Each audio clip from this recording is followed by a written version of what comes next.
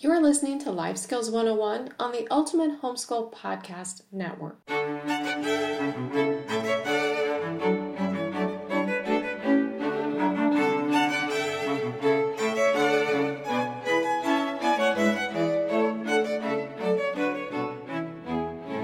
Welcome to Life Skills 101, a production of the Ultimate Homeschool Podcast Network and True North Homeschool Academy. Your host, Lisa Nearing, has homeschooled her 5 kids for the last 29 years. She has a master's degree in human brain development and a master's in marriage and family therapy. She is currently the owner of True North, offering everything from Hebrew classes to chemistry. She and her husband, Dr. David Nearing, are passionately committed to equipping fellow homeschoolers and Christians with the tools and resources necessary to navigate a complex world in need of a savior. Now, without further ado, your host. Hey everybody, it is Lisa from True North Homeschool Academy, and we are going to start back to school in 6 months. And so want to talk to you about how to get ready for back to school. And I've got some great tips and tips for you as you're planning and thinking about back to school. I know a lot of you guys are still at the pool and you're traveling and doing the vacation thing, but it doesn't help. It doesn't hurt to start planning ahead a little bit. So want to just bring up a couple ideas that might help you really set the stage for a super successful school year. In the homeschool world, it's just, everybody says, do whatever you want. And that's true. There's so much freedom in the homeschool community. That's one of the things I loved and enjoyed about homeschooling myself. Again, 30-year homeschool vet here. But I do think it's really super important to start with a typical course of study, because one of the points of academia is to give your kids a broad general overview about just things in general, like how to write well, what does geology mean, what's biology mean, how to understand history, both world history and U.S. history. So a typical course of study is not a bad place to start. In fact, I think it's a really great place to start because, again, it gives you that broad overview. And then tweaking it to make it fit for your family, your goals, what you have available to you is just the beauty of homeschooling. But if you haven't sat down and set some academic goals for this year, might be a great time to do so. And I love doing this with our kids as they got older. I would say even upper elementary school. Sit down and really discuss with them what they want to learn for this year, because you might be surprised. And then I would work together to create clear, achievable goals that will guide your homeschool curriculum and activities. And a fun way to do this, especially as your kids get older, is just to create some vision boards together. You can do this online. You can do this with magazines, and you can just do this with one of those big sticky pages. It's not a sticky note. It's like a full-blown page. You can just put it on the wall and write down, what do you want to learn this year? And just work on that together, and then decide how can you fit that into a typical course of study. How can you incorporate those into unit studies, field trips, travel, the whole smash, and really make your goals for the year owned by your, don't make them owned. That sounds weird, but, give your kids ownership in what you're going to study this year, because that is a great way to not only capitalize on their areas of interest and the things that are really exciting to them, but also forward your own academic goals for your kids and helping them just establish routines and those kind of things academically. So really help your kids participate in what do they want to learn this year? How do they want to learn it? Do they want to take that trip to the aquarium as they're studying cetacean biology? Do they want to go to a reenactment? Do they want to participate in CAPS this year? Is there a sport they want to do? Or do they want to learn how to cook more? There's so many things that our kids are interested in. And if we don't ask them, we might not even know it. So ask your kids, what do you want to learn this year? What are your goals for yourself academically this year? And how can I help you get to that end goal? And then how can we work together? You're a team, right? And so how can they help you understand what's important to them? How can you help them know how to get there? That's one of the beauties of homeschool. You have this team that's very personalized, and you can absolutely personalize the education towards your kids, their areas of interest, and the skill sets that you bring to the table as too. The second thing I would say is create a schedule and just develop a daily or weekly schedule that balances learning, breaks, extracurricular activities, field trips, travel, all those kind of things. because having a structured routine helps maintain consistency, and it truly does enhance productivity. It cues your kids to what to expect regarding behavior and activities. The other thing, you're building habits. I wrote a blog post on how just using the schedule can help your kids develop executive functioning skills. I've been honestly surprised at how popular that blog post was, but I think it's true that just even doing something as simple as sitting down with your kids, really, again, once they hit junior high, definitely senior high, for an hour a day, and schedule that like an hour every Monday. We're going to sit down and talk about the schedule for the week. And then those family planning meetings too, once a week, for sure, once a month, and just talk about what everybody's doing and where they're going, who's got the car, who's picking up and dropping off, and those kind of things really helps your kids start with time management, self-control, all those kind of great things that go into executive functioning skills. I'm not really a person who loves hour by hour schedules, but I do like time blocks. That really works for me. So decide what works for you, decide what works for your kids, and make it work for you. Because if it doesn't work for you, you're not going to utilize it. Again, I like flexible time blocks. We did skills in the morning, like math, Latin, grammar, skill-based learning, things that are incremental and sequential, because the brain is fresher in the morning and we just seem to get a lot more done then. So we always start with memory work and go into other skill-based classes. And then in the afternoon, we would do content areas. We also incorporated a morning basket for about an hour a day, and that was really super fun too. And we did memory work and Bible study and map work and that kind of thing in there. But find a schedule that's going to work for you, and then help your kids understand how to make use of the schedule and really hone their scheduling and habit building skills as you do your schedule. The other thing I think is super fun and helpful as you're homeschooling is organizing your learning space. And that is just setting up a designated area in your home for homeschooling, or at the very least, homeschool supplies. Now, we were one of those families that for many, many years, we did not have a dedicated homeschool room because we didn't want one. We have an open concept first floor where it's the kitchen, dining room, and living room all in one big space. And we loved utilizing that space for homeschooling. So we had a table available and then a couch in our living area. And so we would have different workspaces throughout our first floor area. And then as the kids got older, they would do studies in their room. We definitely made use of our enclosed front porch and, of course, outside, because who doesn't love doing school outside? We certainly did. So just make use of the home that you have. You don't need a dedicated school room, but I would say for sure have a place for dedicated school supplies, because there is literally nothing more frustrating than getting in the middle of a learning session where you can't find the tape and you can't finish that craft project, or you're trying to print something out for the next lesson and you can't find the printer paper. So just have a place where all your supplies are generally located and the kids know to put the things back, and you put them back too, so you can always find them the next time.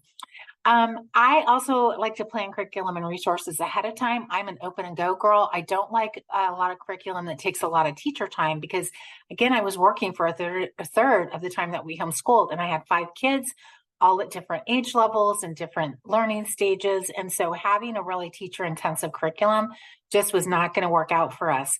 I liked open and go, and I honestly really loved, and we utilized heavily online classes at a certain point. And that really worked well for us. But I did plan curriculum and resources. And again, I'm not a real hour by hour scheduler. So we would have time blocks, and I would list out all the stuff that the kids did for the year. So I would have different 5x7 postcards with everything that they did, online classes, workbook and textbook type classes, apps, all the stuff that they utilized, co-ops and class days and everything on their 5x7 card. And then if they just had extra time or whatever, they could look through that if it was still school time, or they could do something that was of interest to them. But at least it was at a glance for every single kid. And if you're working or you have multiple kids or whatever complications you have in your life, having that just at a glance what the kids are doing by student can be super helpful for you as you go ahead and plan your day and get through your day. So I know learning styles are super big in the homeschool world. Are you an auditory, a kinesthetic, or a visual learner? The science on this is that it doesn't matter if you cater to your kids' learning style. The outcomes are generally the same. But I would say this about learning styles. They're very good to know both what kind of learning style you have, because that's generally how you teach, and what learning style your kids tend to favor. The reason why is this, because we want to shore up areas of weakness, and we want to really add fuel to the fire in things that they're naturally good at, right? We want to help them even go farther than they would if they have a natural skill or ability or talent, right? So understanding learning pathways is a good way to do that. The other thing you want to be aware of is that the more neural pathways, visual, auditory, or kinesthetic, that you utilize as you homeschool and educate your kids, the more the learning will stick and the easier it will be for your kids to learn. So if you're teaching them some kind of information while doing games and memory work and jumping jacks while you're singing a song, you're utilizing hearing, speaking, seeing, moving, all those kind of learning styles all at once, and it's going to stick better. So you want to use mnemonics, and learning styles are a great way to use mnemonics. What do I mean by mnemonic? A mnemonic is how it's a technique or something that you use to help you memorize. Right? And memory work is one of the basic study skills. So it's super important to teach your kids basic study skills. I would also say, just really understand how your kids learn. That's super important. And also make sure you're teaching how to learn. Again, mnemonics, memory work, how to take notes, teach your kids how to test themselves, teach them how to do brain mapping and those kind of things, and incorporate your kids' interests. Refer back to what I said at the beginning. What do they want to learn this year?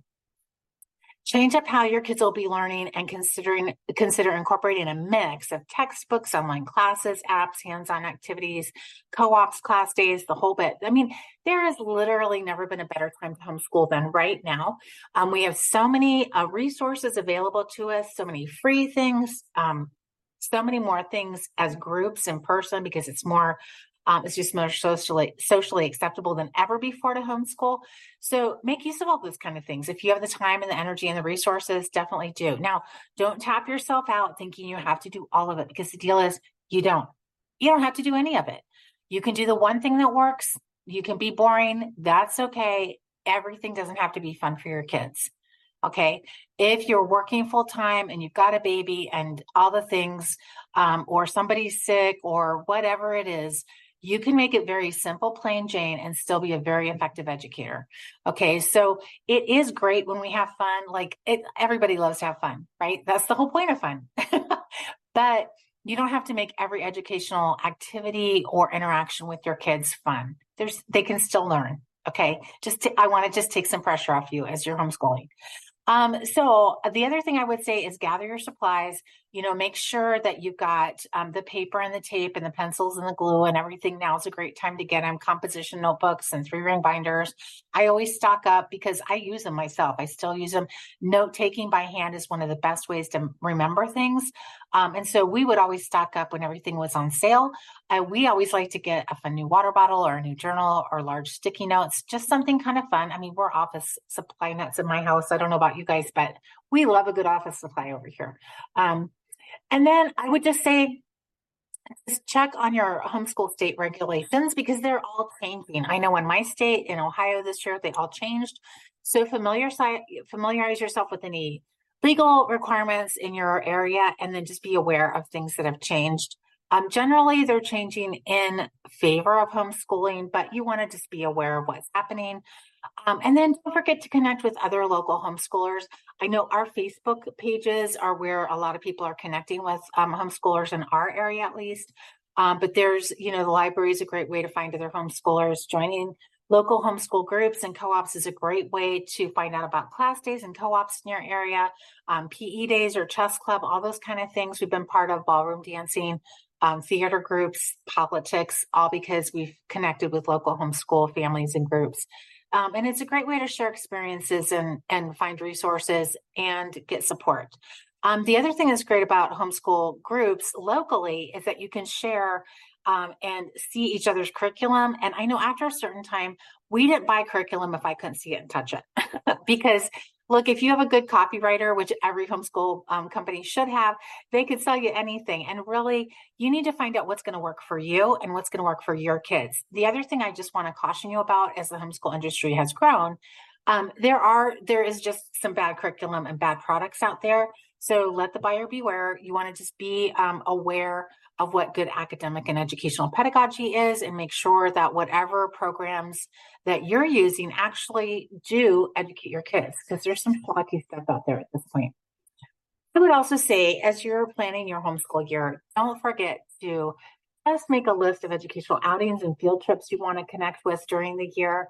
Even planning travel. And we always looked for museums, nature reserves, historical sites, and community events to just enrich our education if we were doing like long-term unit studies or shorter-term unit studies, or we were just interested in a certain thing. We're big history buffs in my house, so any kind of reenactment thing we were all there for. But create the time, space, and resources for those in-person experiences, because they can really supercharge your school year.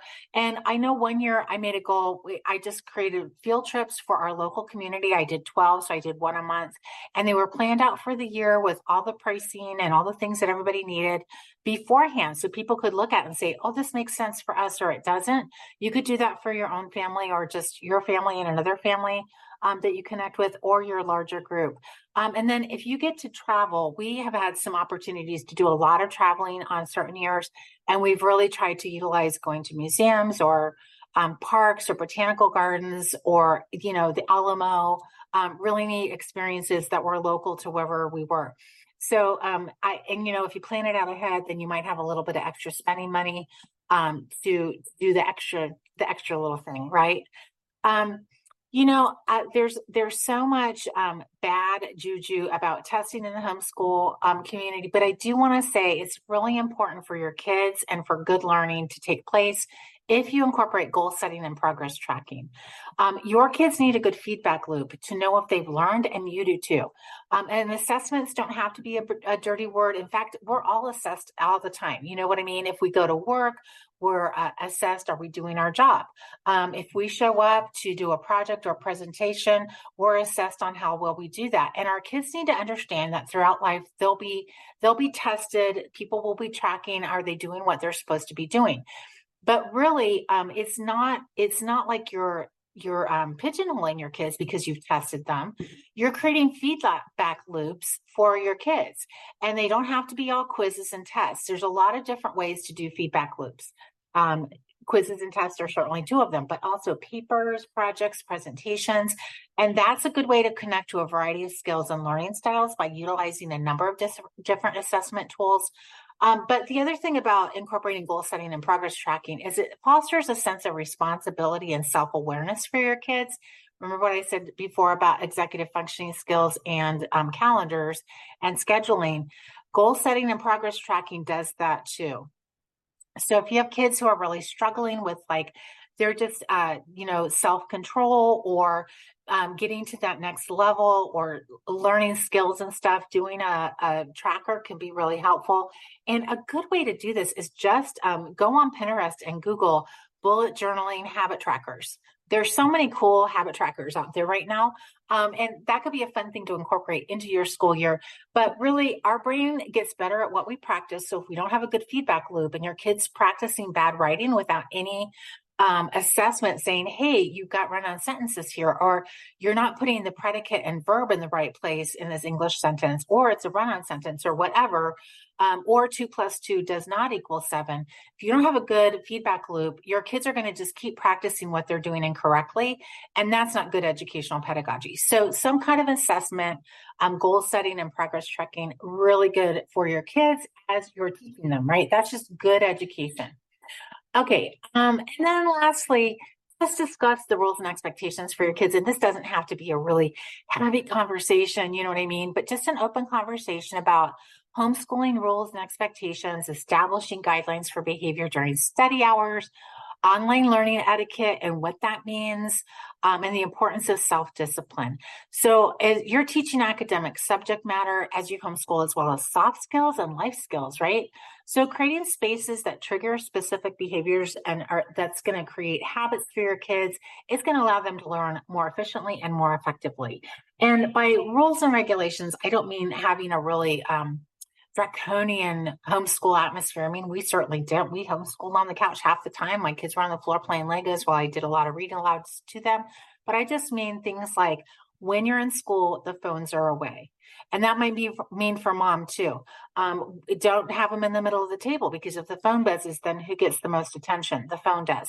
So I would just say kind of rules like that. Like, do you go outside and play when you're in the middle of doing math together or whatever? Just basic expectations for your kids so that they understand when you're doing school, there's just certain expectations. And maybe during certain times of the school day, the expectations are different than at others. So when we did our morning meeting or our morning basket, everybody was gathered at the table or in the living room with the basket, and we all worked together. That was just one of the expectations. Now, after that morning meeting, the younger kids could go and do some other things, but that's what I mean more by rules and expectations. If you want to get really formal with it and, make a list of our school rules or whatever, go for it. But I just think helping your kids understand what's going to happen when you start classes is going to be helpful to them. Again, those habits are so important for us as we're developing our executive functioning skills and remembering what's up. Homeschooling is so flexible. It's such a great personalized approach to education. So you can adjust any of this to make sense for your family. It's all about your unique family's needs and preferences. And so I just want to encourage you guys, as you're starting the new school year, just enjoy the journey. Like, be enthusiastic, be curious and passionate together. Really foster that sense of becoming a self-directed learning. And we've talked about this before, helping your kids develop what it means to be an autodidact. And again, an autodidact is somebody who can learn without formal education. And as we go and we live in this time of disruption, educational disruption, but definitely societal disruption, being able to learn on our own and be able to pivot really quickly is going to be so, so very important. So I'd really encourage you to make that a goal for yourself and your kids as you're homeschooling, that they can really develop that sense of becoming an autodidact. And maybe even an interesting thing to do this year would be, if they say they want to learn about this one thing, make it their project, make it their school subject to learn about that, and just resource them. I know one of our teachers this summer said she gave her kids a budget and said, we're going to camp. Here's the budget, make it so. And then they just went with where the kids wanted to camp. They ate the food the kids planned, and the kids stayed within budget, and they just had a blast. So you could do some kind of crazy project like that. That is the beauty of homeschooling. You can make unit studies out of about anything. You can learn what you want. And the other thing too, parents, don't forget, you are your kids' very best resource. And the projects and the hobbies and interests that you have might be of super interest to your kids. So don't forget to incorporate them and invite them into the things that are of interest to you. I know my husband's really kind of a weather nerd and an archaeologist, and my kids are very familiar with the NOAA and the NASA websites. These are government websites paid for by our tax dollars, and there are so many resources on both of them, NOAA and NASA. So just make use of some of those free resources. But if it's a hobby of yours, invite your kids into it and just see where it takes them. I hope this has been super helpful to you guys. We're going to be doing a whole series on back to school. So we've got things about what to buy and all sorts of fun stuff coming up. Hope to talk to you soon. Take good care, everybody.